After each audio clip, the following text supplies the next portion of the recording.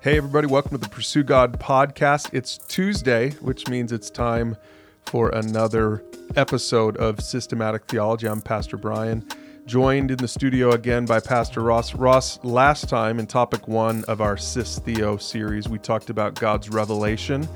And today, we're going to talk about God's nature. And we have a lot of ground to cover today as we talk about who God is and what he's like.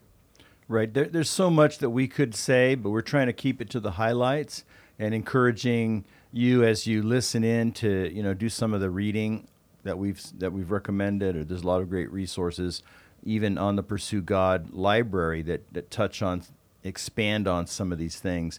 But the starting point here is simply that God is. The Bible never tries to prove that God exists. It just assumes it from the very first verse of the Bible, Genesis 1:1, in the beginning God, it says. And so, boom, there's God. He's just there. And as you go forth through the Bible, God reveals himself to be not just existent, but he's a personal being. He's a relational being. He wants to know us.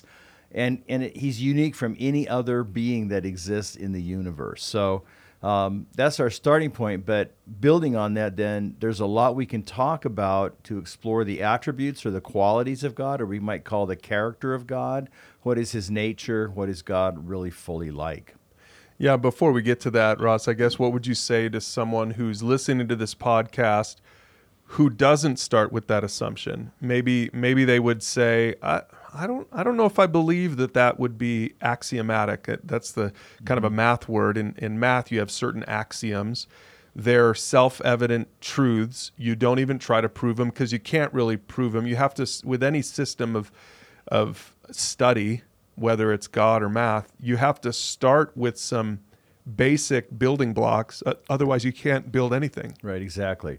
And the thing is, with the nature of God, the existence of God, rather than there's been throughout history a number of people have put forth different lines of proof or evidence of the nature of God. There's some of them are pretty compelling.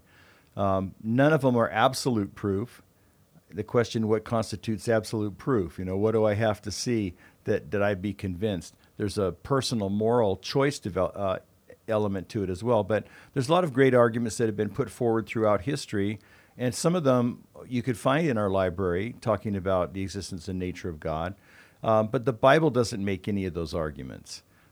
People have been convinced by them. Others have not been convinced by them. And part of that is the inclination of, whether you want to be convinced or not, in my opinion. Well, and part of that also is just the Holy Spirit giving you the ability to receive God's revelation, right? Like we said in the last topic, is God reveals himself in general revelation, and then in special revelation through his word, through the Bible. And then, of course, he ultimately revealed himself specifically through Jesus.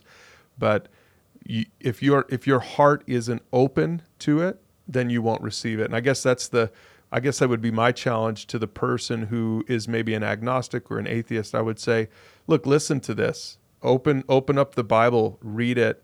And at the end of the day, your ability to really understand who God is, or to receive this, or to believe it, to open your heart to receive it, is not fully even up to you. Part of that is the Holy Spirit working in you, convicting you and convincing you. So I would say to the atheist or the agnostic, I would say, keep listening, and maybe God would do a work and open your spiritual eyes, because it's not just about information and your ability to process it with your brain. There's also a spiritual element to this, I think, that we all need to recognize. Yeah, that's a great point. Good point to make at the very beginning of this conversation. All right, and so let's start then with just kind of the broadest. Let's zoom out as far as we can. Let's talk, Ross, about the immanence of God and the transcendence of God. Yeah, those are two big words that just describe these really two huge aspects of God in his relationship to his creation. So by immanence, we're talking about a God who is near to us, who's present. And by transcendence, we're talking about the quality that he's far above us at the level of our being, that he's just beyond us, in a sense, in his infinitude. So God is immanent. He's near us. Now, he's distinct from his creation. So we're not talking about a God we're not talking about a pantheist idea of God where God is his creation, but he's present in his creation. He's involved in it. He sustains it. He directs it for his purposes. He enters relationship with people. Jesus, the Bible says, is Emmanuel, God with us. So that's one side of it. The other side of it, these are not a contradiction. They're just two polar aspects of who God is. The other side of it is he's beyond our full experience. He's infinite. His transcendence, that we can't fully grasp him with our finite minds. We only know what he's revealed about himself to us. So his ways are not our ways. His thoughts are not our thoughts. So he's both immanent and transcendent. Now that then leads to two different broad categories of his attributes. One, and we're going to cover this, be ready to take some notes at home, but one of them is called his incommunicable attributes, and the other one are his communicable attributes. So Ross, let's start with the stuff that is incommunicable. These are the attributes of God that are unique to him, cannot be communicated to us. They're not shared with us. The Bible says that human beings are made in God's image. And we'll get into that later on in our series when we talk about humanity. But God is yet transcendent from us. He's completely distinct from us. He's other than us. And part of that is revealed then in his incommunicable attributes. Let's talk about some of those. Yeah, it's a word that's hard to say, but it does communicate something. So we think of, just to help our listeners, I think of a communicable disease. It's a disease that can be shared. Right, so cancer is not a communicable disease, but COVID is. So what are the attributes of God that can be shared, that can't, in this case, that cannot be shared? So this is, again, a reflection of his transcendence, as you said. And there's a number of things, and I just pinpointed a few of them, but there's more that I could have said. But if you think about the things that you can say about God, but you can't say about human beings, one is that God is infinite, that he doesn't have any limitations, that at least not imposed by his character. He has by his being.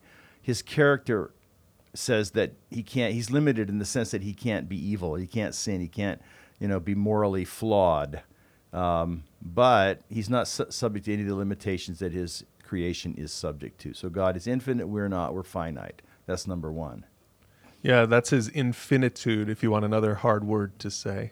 The second one is his independence, that God is not dependent on any other being for his existence, and yet we are. Totally. So God, in other words, there's a lot of implications of this, that God has no origin, that that he created everything.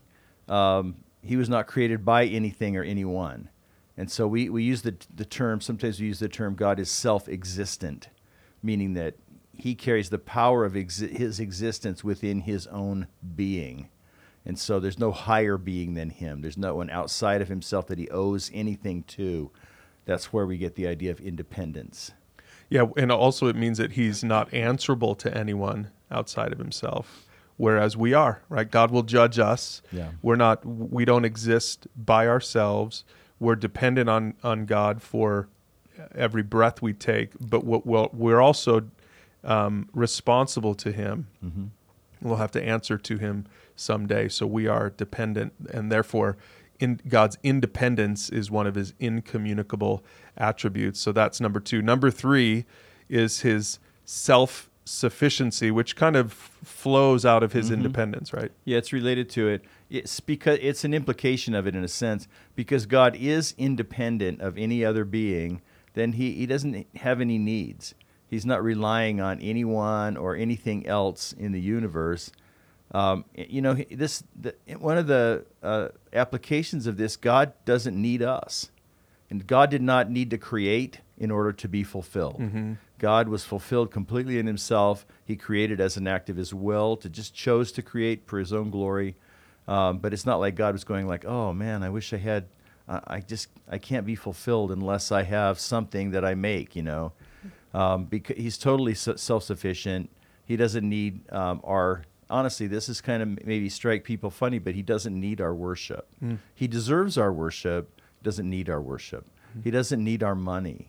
It's proper. We'll talk about in other places in Pursue God about the importance of our giving and our surrender to Him that way. But He doesn't need it. He doesn't need anything and any help from us in any way. He's totally self-sufficient.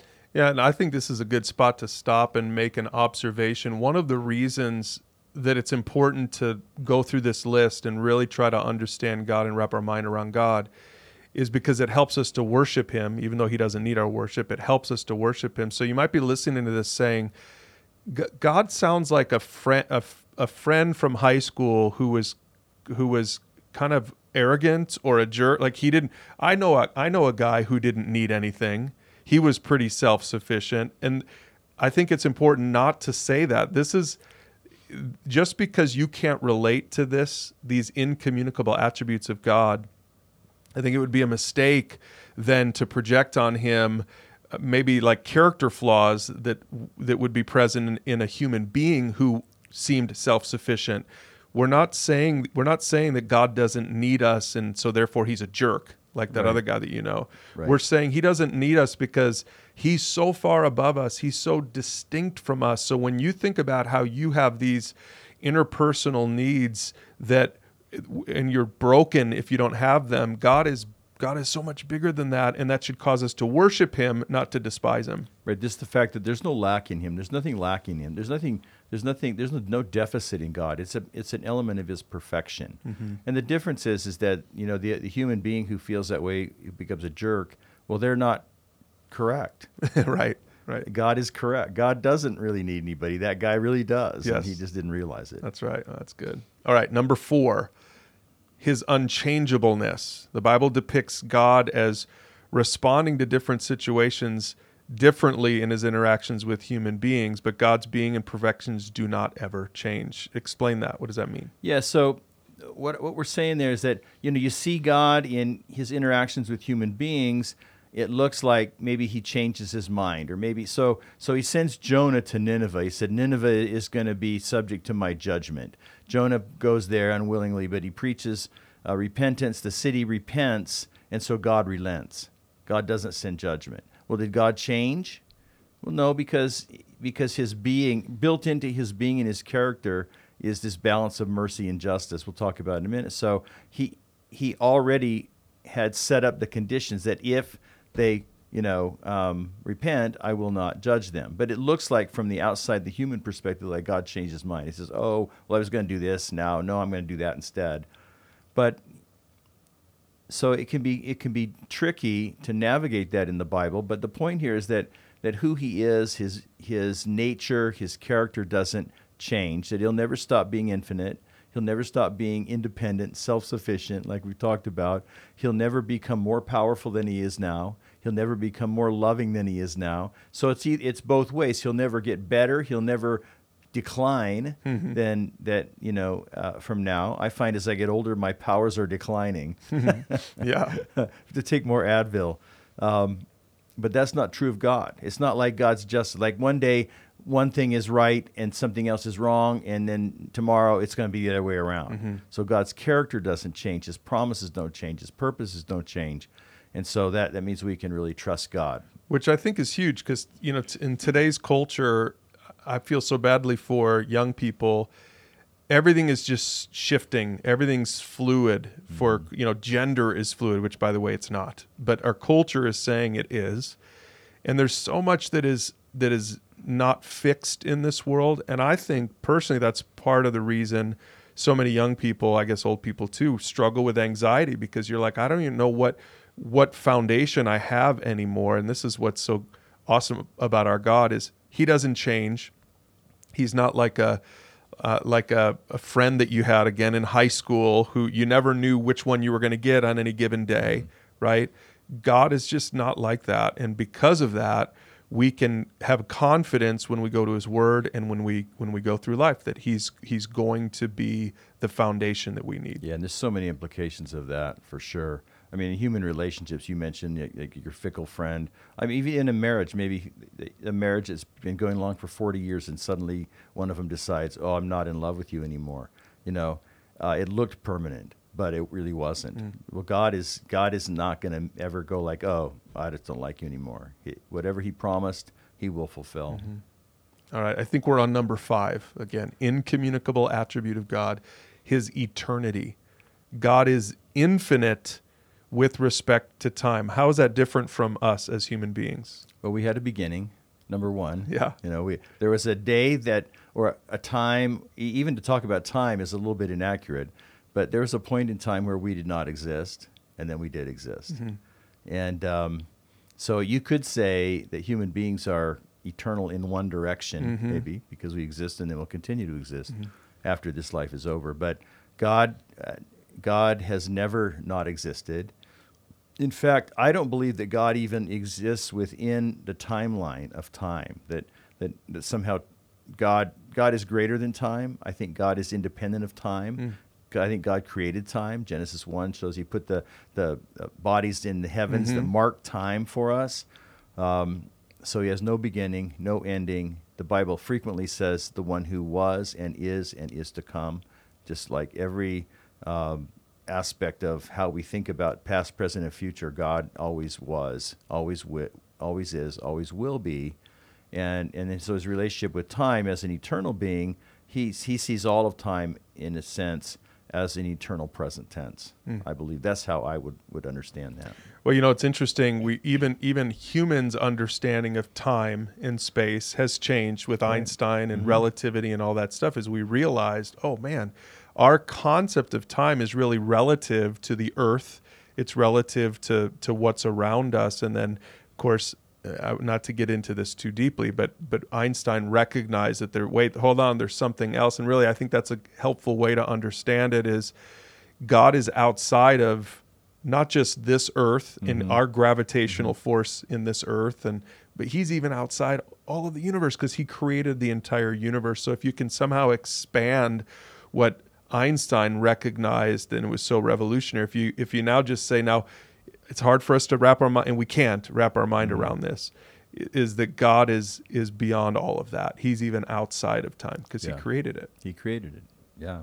All right, number 6, God's omnipresence, which means that he is infinite with respect to space. Now, what in the world are we talking about here? Okay, so God's not limited. So infinite means no limitations, right? So God is not limited by physical space. In other words, I'm sitting here on this stool. I'm not somewhere else. I'm not in 3 places at once. I'm limited to I have size, I have spatial dimensions. I'm 5 feet 10 inches tall, etc. But God is not limited to being in one place at one time. He's not limited to being by spatial considerations at all. And so we believe that God is present in every point of space with his entire being. So it's not like part of God is over San Francisco and part of God is over Houston, another part of God is over a different part of the world, but God is fully present in his entire being in every point of space.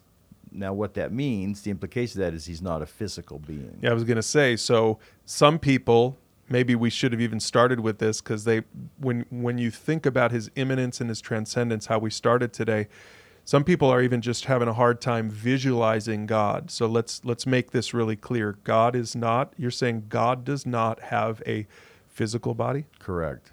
God does not have a physical body. There's so many passages of Scripture that make that pretty clear, very clear. Jesus says in John 4:24, God is spirit. Now, and we'll talk about that, because there's a communicable attribute of spirituality that we share at some level with God, not the way God has it, but this is related to that. So if God is not a physical body, does not have a physical body, that's really the only way that everything that the Bible says about him makes sense. But that raises, of course, a great question. What about the parts of the Bible, in the Old Testament especially, that ascribe physical body parts to God, like the eyes of God or the hand of God or the mouth of God or whatever? And so you have to be able to have a good explanation of that. Which is? Well, we're not talking about God as he is, but we're talking about using human experience, which is the only way that we know how to think about things. It's the only frame of reference that we have. We're using human experience, or you could call it anthropomorphic language, to describe aspects of what God is like. In other words, to say that God has eyes is a way of saying God has the ability to perceive. To say that God has a mouth or speaks is saying God has the ability to communicate. But the reason that we understand that this to be metaphorical or analogical language is because the Bible also uses other metaphors of God that aren't human. It talks about God as a flaming fire, a burning furnace. Right. It talks about God like we are sheltered under His wings. And so, where do you say, well, that's literal, and the other one is metaphorical? Right. Is God an eagle? No, Right. it's not an eagle. No, Right. or is He some kind of human with wings, like Yeah. like some kind of Avenger or something like that? But and so we say that there's enough in the Bible that's clear about God's spiritual nature to help us understand that these other ways of talking about God are metaphorical descriptions of characteristics of God, but they're not literal. All right, so that's His omnipresence. That we kind of got into his spirit, His spiritual nature as well. God is spirit, not body. And there's one more. And again, Ross, you mentioned that there are many more, but these are just 7 that we're using. And maybe if people want to dig a little bit deeper, I encourage you to do that as you continue in your own study of this. But the final incommunicable attribute of God is His unity.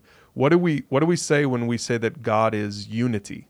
Yeah, this one, it's an interesting idea, but it's important to maintain that every attribute of God applies fully to all of God. So it's not like God is sometimes or partly loving and sometimes or partly holy or wrathful or righteous, but every aspect of His character is fully and completely integrated and consistent with every other one. And so that means His attributes are never contrary or contradictory to each other, never at odds with each other. So God's love is holy love. God's mercy is just mercy, or His justice is merciful justice, however you want to put it. And so we're saying God's not divided into parts. There's a loving part, and there's a just part, and so forth.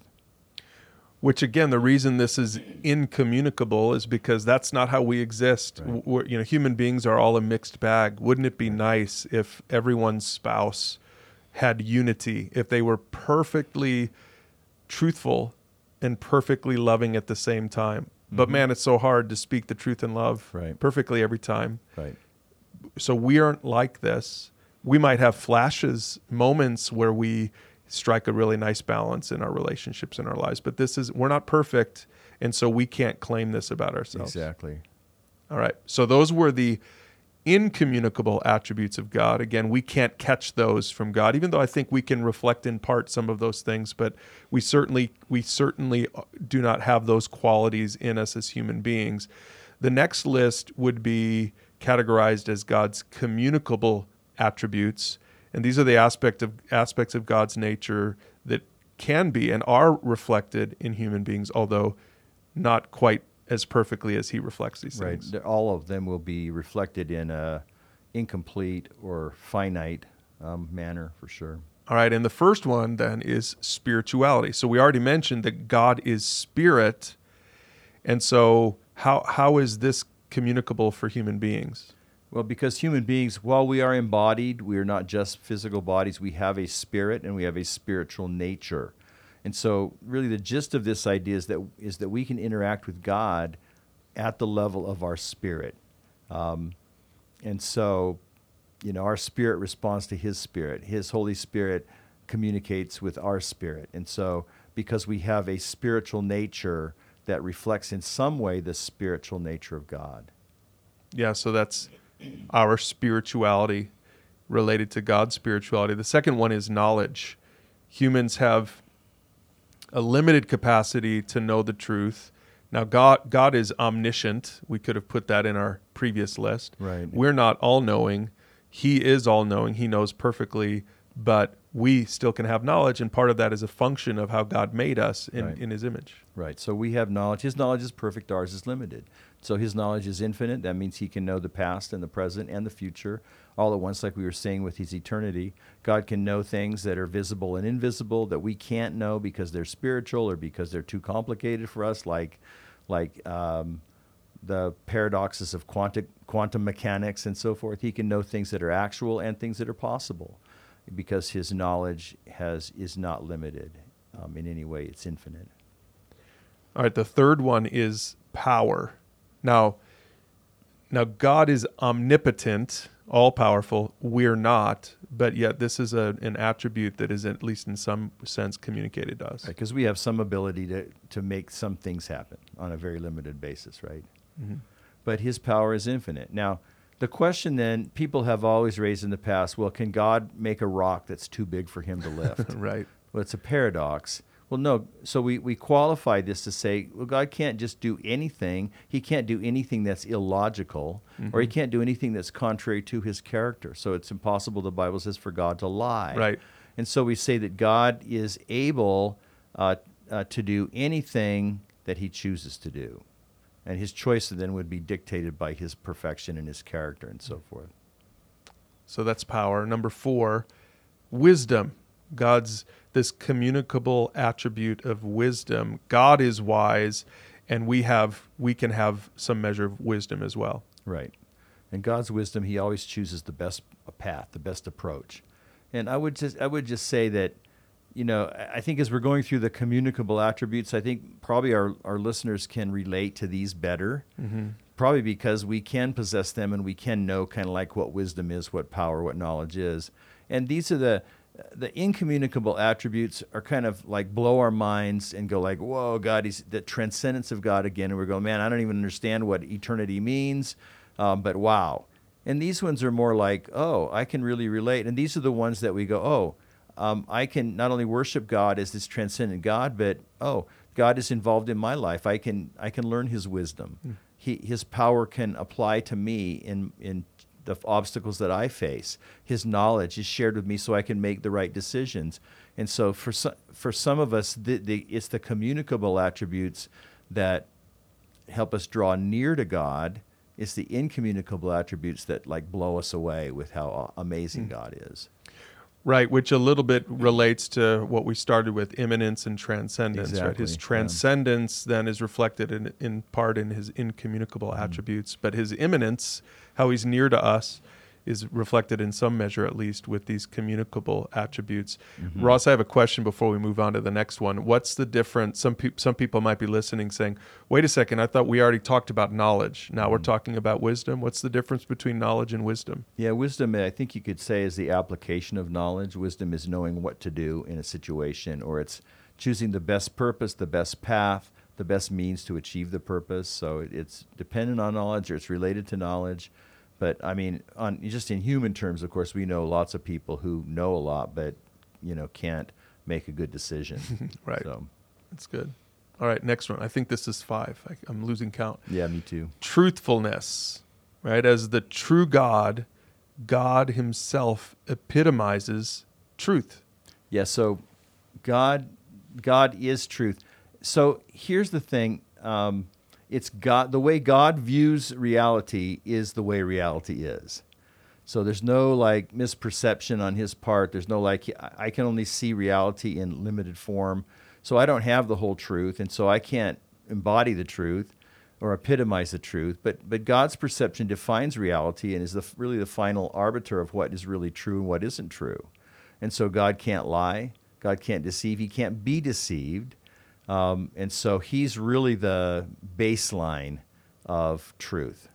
And that means he's faithful, because faithfulness really is truthfulness applied to promises, right? Right. Every promise that God ever made in the Bible, because he's a truthful God, he's going to be faithful to those promises. Which again, when we think about applying this, then as we say, okay, then how can I live out this attribute more in my life? How can I reflect this truthfulness more in my world, and one of the ways I would say, especially to men listening to this, to dads and to fathers, fathers and husbands listening to this, is be faithful. Be faithful to your spouse. Be faithful to your kids. When you say you're going to do something, do it, because that's how God operates. Yeah, that's a great point, because I think in our culture, going back historically, we tend to think of truth as an abstract thing, that it's a property of ideas or statements. But biblically, truth is a property of persons. So God is truth. He's the one true God. And so am I a person who does truth, not just who says truth or knows truth, but who does truth? And that's where faithfulness comes in. Am I living truthfully with other people around me? Mm-hmm. Yeah, that's a great point. The next one is goodness. What does it mean that God is good? I think that's a word we use a lot in our culture, but it means something, I think, bigger here. Yeah, so this is an interesting... God's the standard of goodness. Jesus says nobody's good but God, ultimately. The definition that I've seen is that God is, everything that he is and he does is worthy of approval. Well, the question is, whose approval? Well, Right. He's the ultimate, so his own approval, I guess. But even from our standards, even from our human standards, we look at God and say, oh, yeah, that was right, that was good. Everything that he has done and is good, and so he acts toward his creation only in ways that are good. Now, that's the challenge of that, is when we see difficulties, tragedies, natural disasters, stuff like that happen in the world, we say, well, is God being good? Maybe God, it seems like God's being bad, But we hang on to this. It's asserted in the Bible, and so this gives us a filter that helps us to understand when difficult or bad things happen, that there must be some bigger picture. There must be some larger reality that maybe we don't see yet or haven't experienced yet. Mm-hmm. The next one probably should have been the first one, really, because this is probably the broadest definition of God, and the attribute is love. God, 1 John 4:8 says that God is love, and this is, thank God, this is one of his communicable attributes. Right, because we can express love. We can learn from Jesus how to love.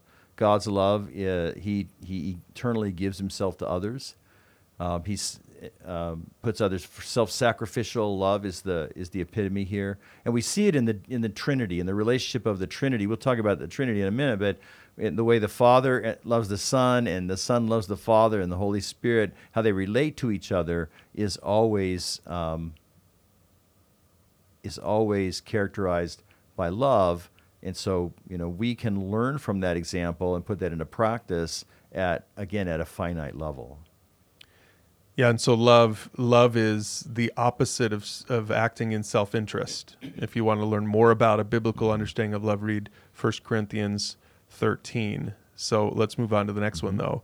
And this one is holiness. Now, I would say, okay, wait, why is holiness on the communicable list and not the incommunicable list? Well, it really belongs on both lists. Yeah, depending how exactly it's defined. Mm-hmm. Because the root idea of holiness in the Old Testament language is the idea of separation.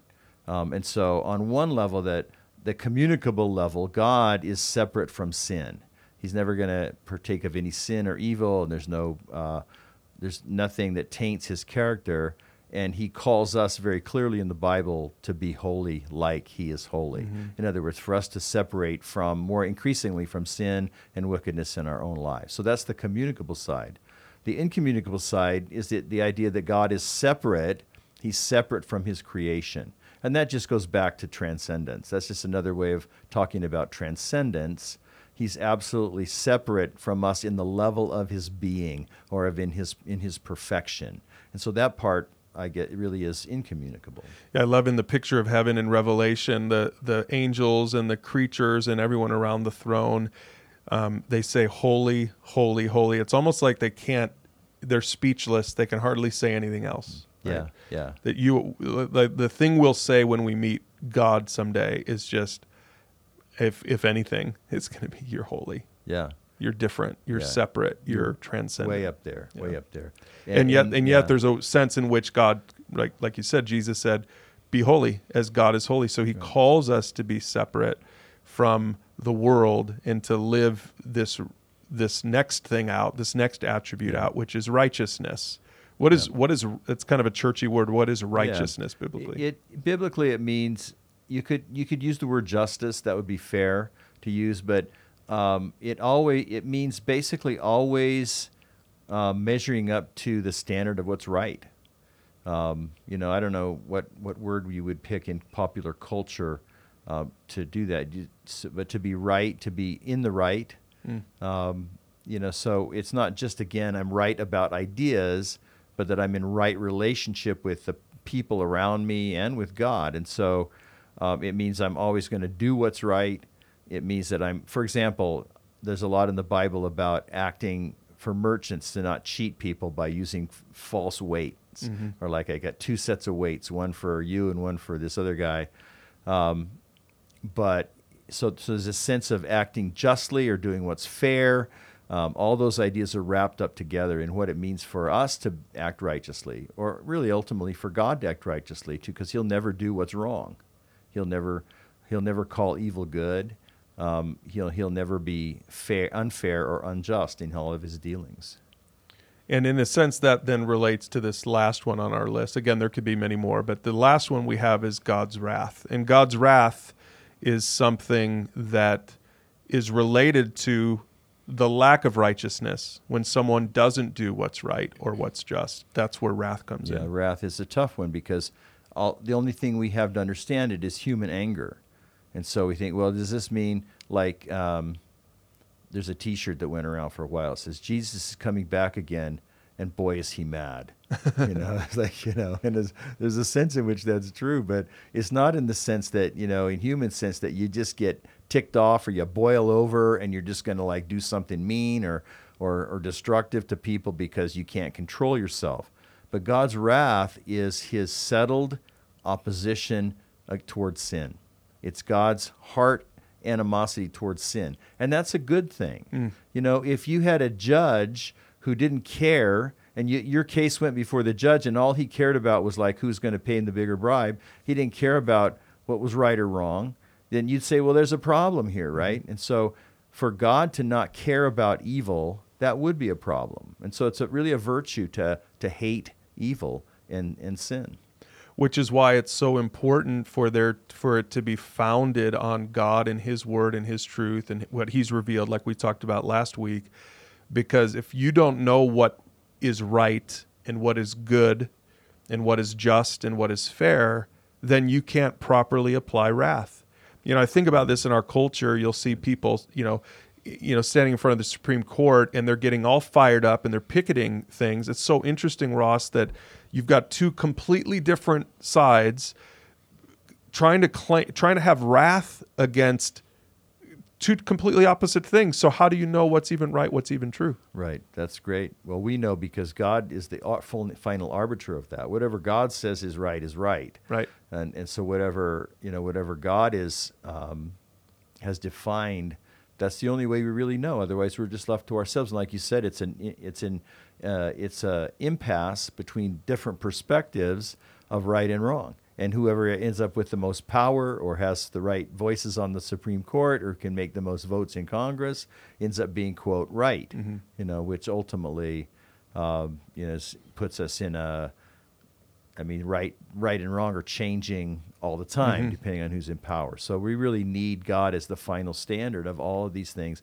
We're thankful that God's attributes, that God is just in Himself, that God is not answerable to some external standard of justice. There's not some law out there that God says, oh, here, let me check the law and I'll do the right thing. But no, it's within Himself. It's within His character, and His character then is what defines it for everyone else. Well, and that again, it's communicable, which means that the more connected we are to God, the more we're led by the Spirit, then the more we are going to be aligned with God's heart on these things. And almost like how you said, we don't have to say, well, let me check.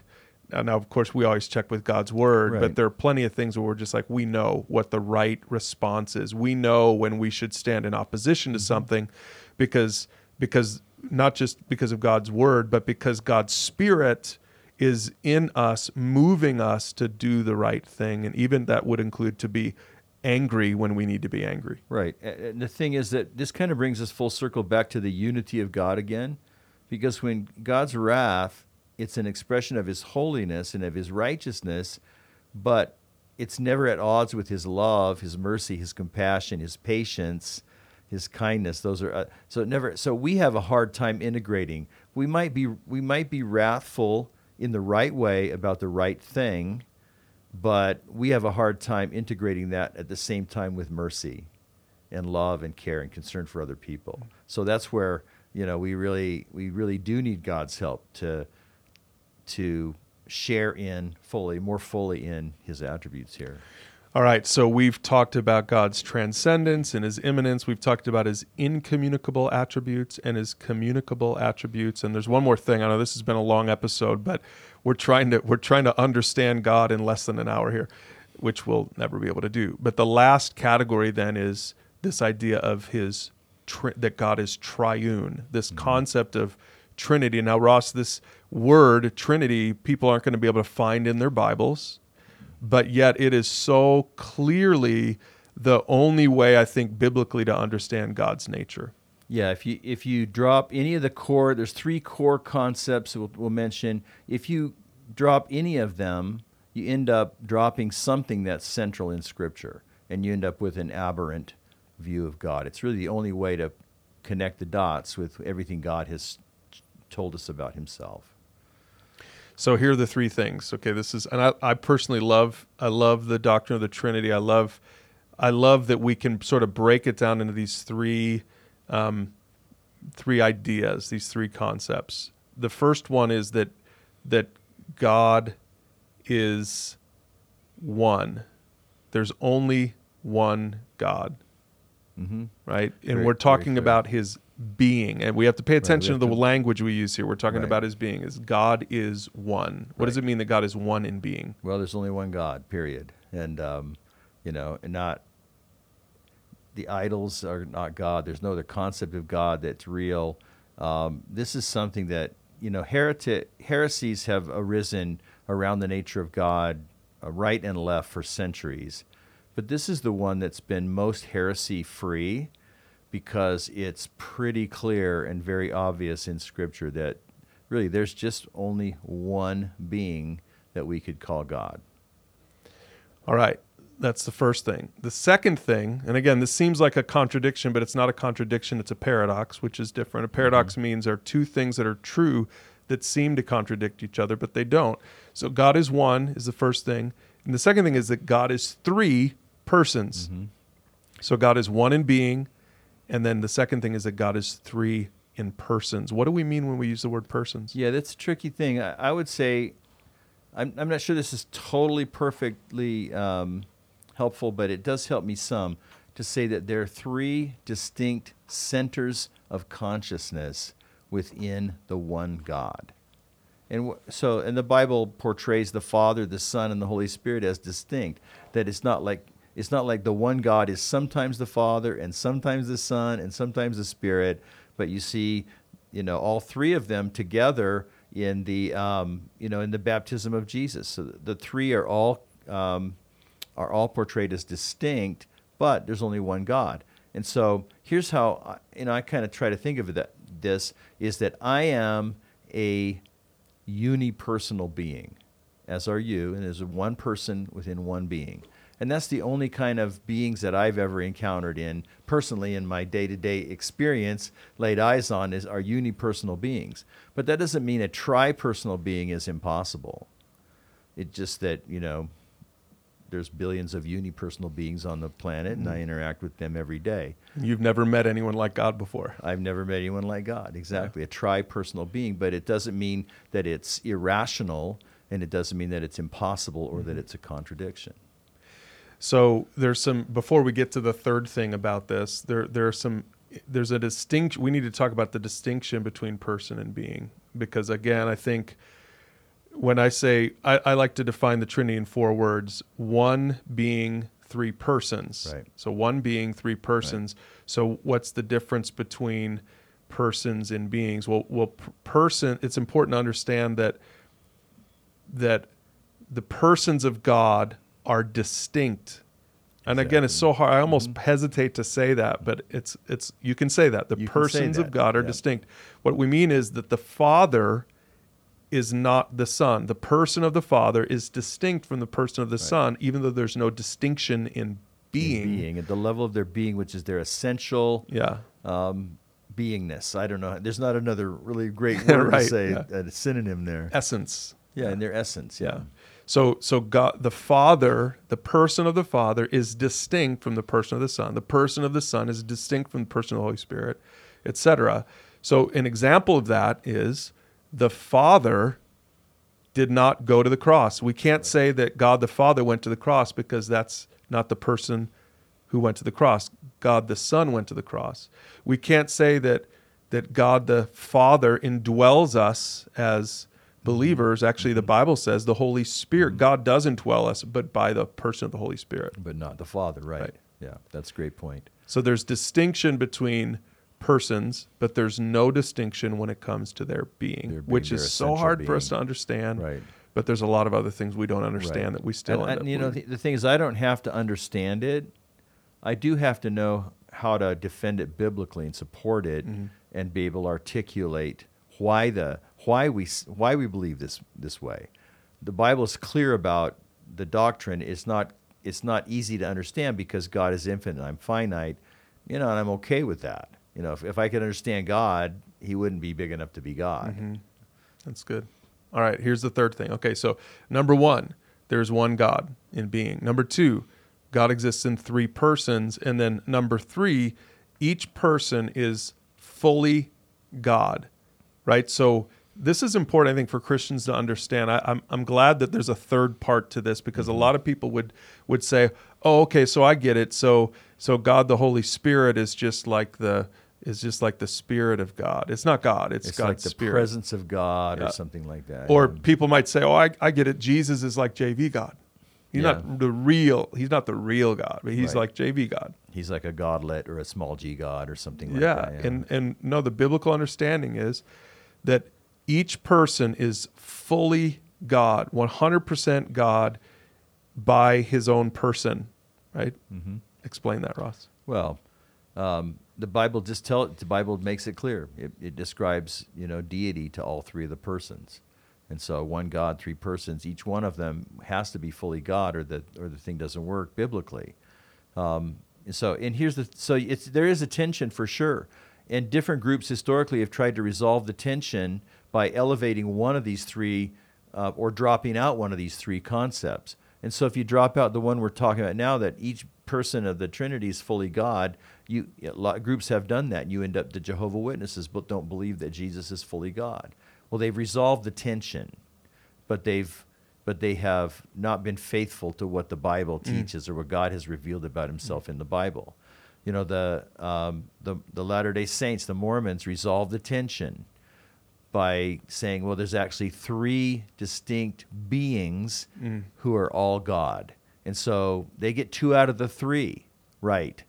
But they deny the one God thing that's so clear in the Bible. They've resolved the tension, and that makes it feel like, we, emotionally or intellectually palatable, but they haven't been faithful to everything the Bible reveals about God. So, Ross, last question, can you be a Christian and not believe in the concept, the idea of the Trinity? Because I'm sure there are some people listening to this struggling to wrap their mind around this, and maybe the temptation is just to say, whatever, I'm just going to push that aside. I'm not going to. How would you answer that question? Well, it's a really important truth because everything God has revealed about himself is really important, and there's a lot of implications to it.